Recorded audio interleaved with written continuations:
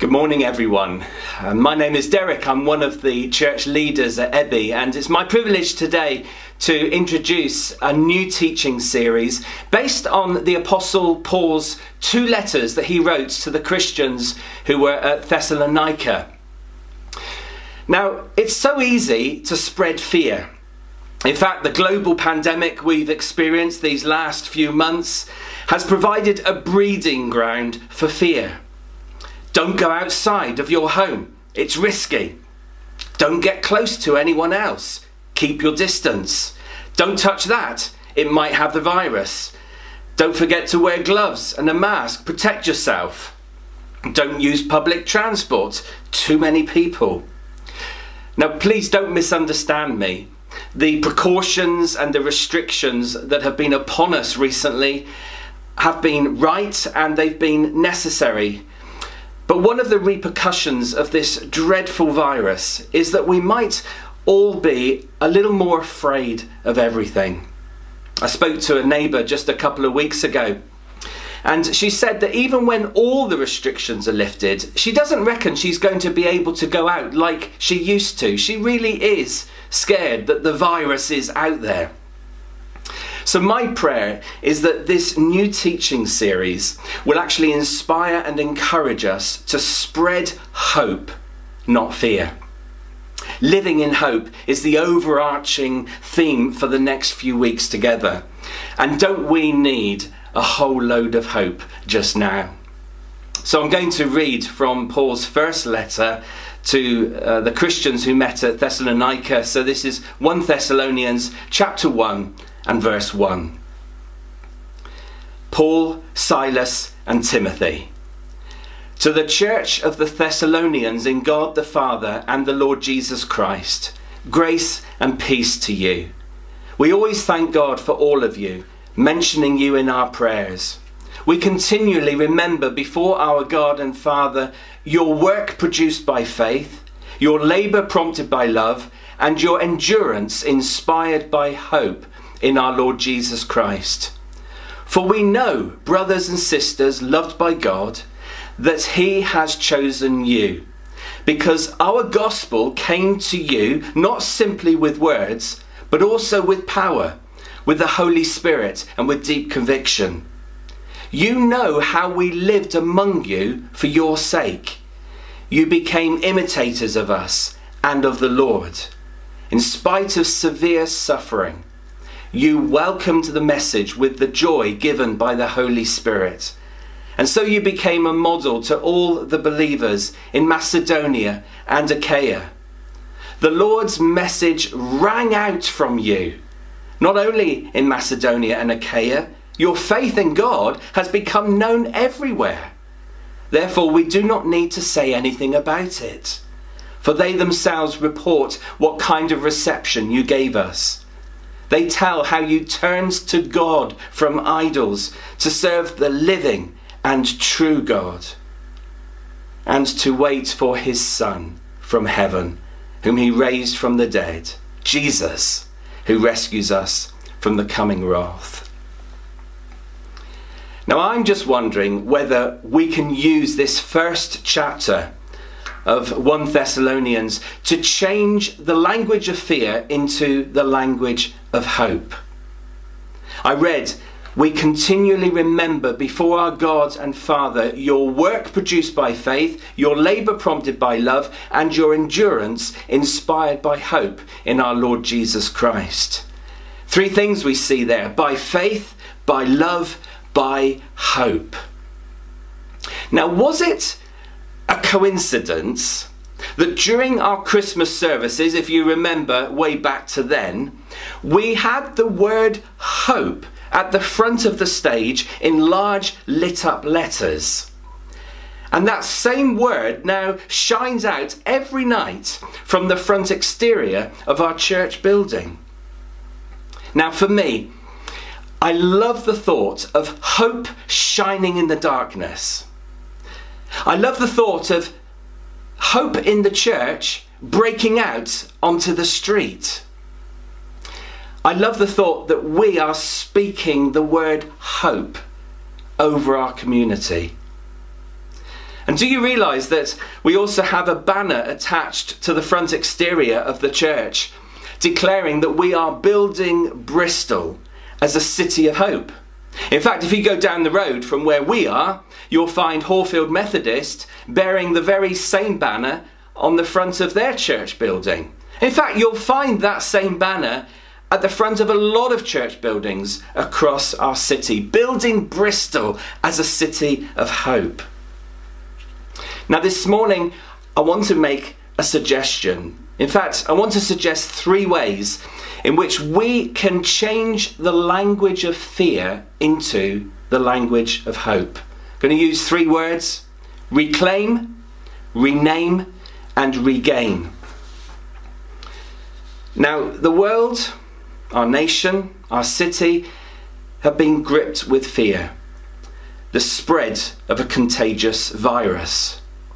And this has made people hide away, isolate themselves, stay at home, avoid other people, and retreat from community.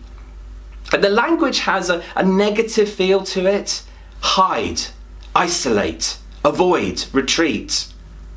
And I guess you could say that the banner over our land at the moment is this: the virus is contagious and is spreading amongst the people from person to person.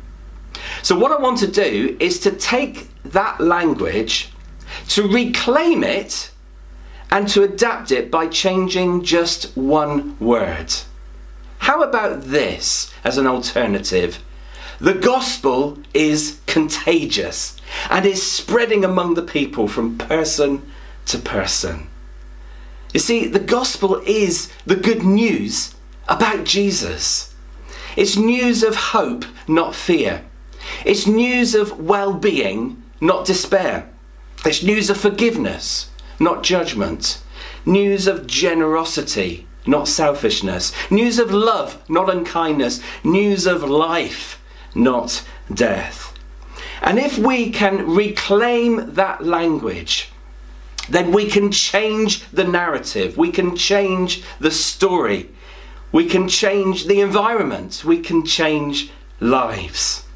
And in so doing, I think we've actually captured the very essence of this first chapter in 1 Thessalonians.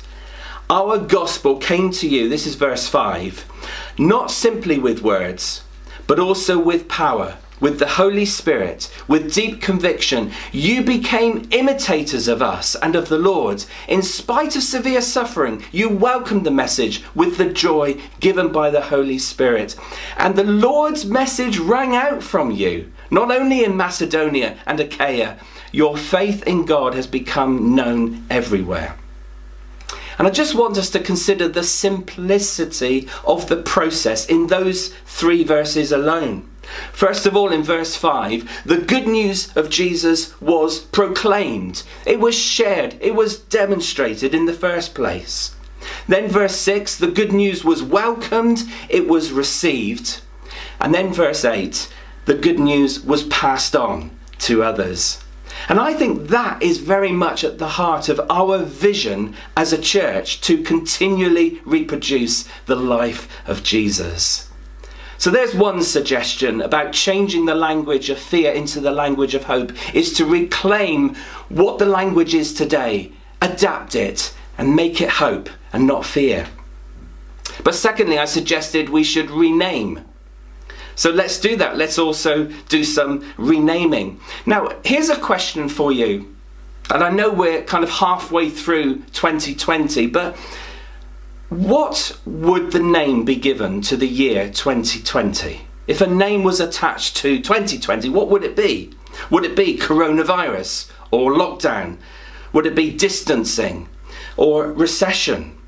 And I'm just going to suggest that whatever name like that might be given to the year 2020, can we change it? Let's rename the year.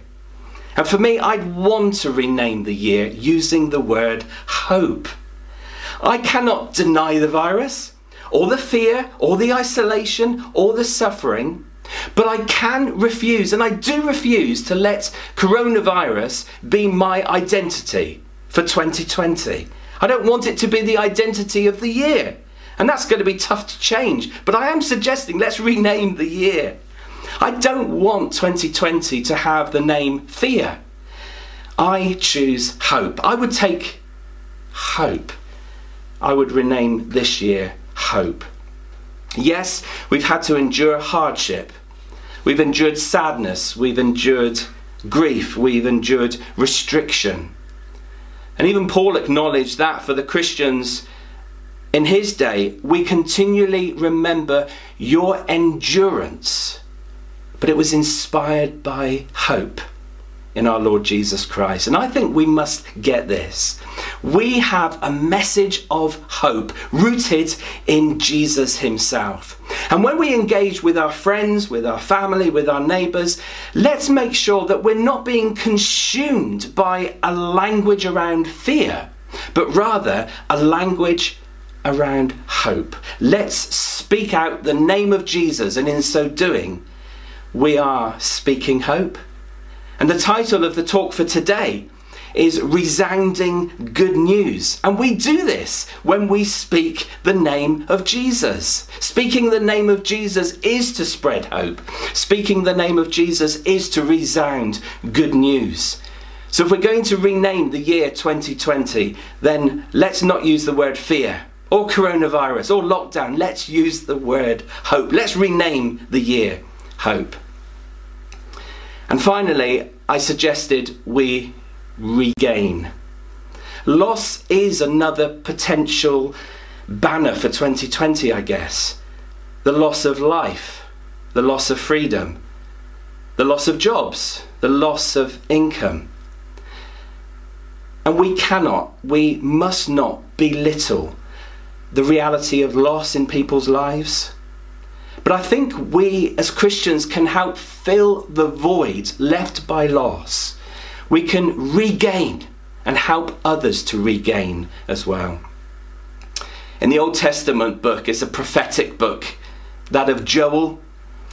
There was a season at that time, and that season was described as a day of darkness and gloom, a day of clouds and blackness. That's Joel chapter 2, verse 2. But it's followed later on in that same chapter with this wonderful promise: I will repay you for the years the locusts have eaten.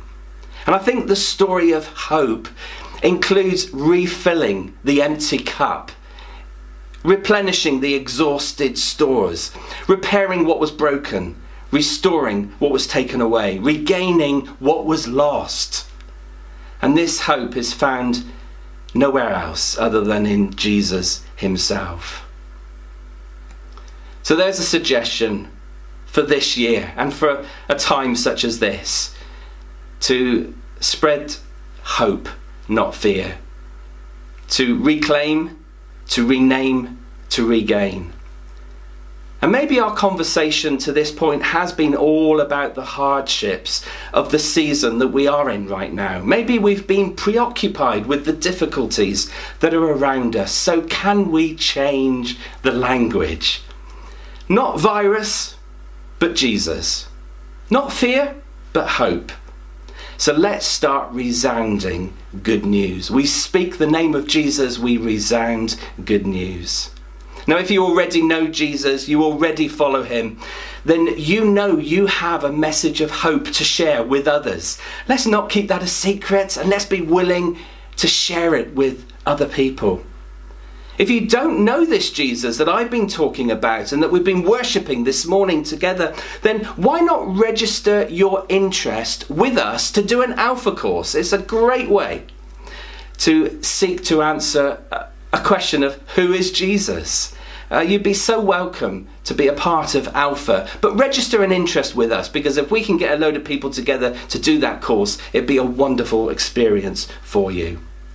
But please also join us over the next few Sundays as we continue to look at this theme, as we unpack it, that of living in hope. So my prayer for you all is that you'll know the hope that comes in knowing Jesus, and that once we've received that hope, we're willing to share it with others. So God bless you loads. I'm going to hand over now to Stuart as we close our service with a song of worship.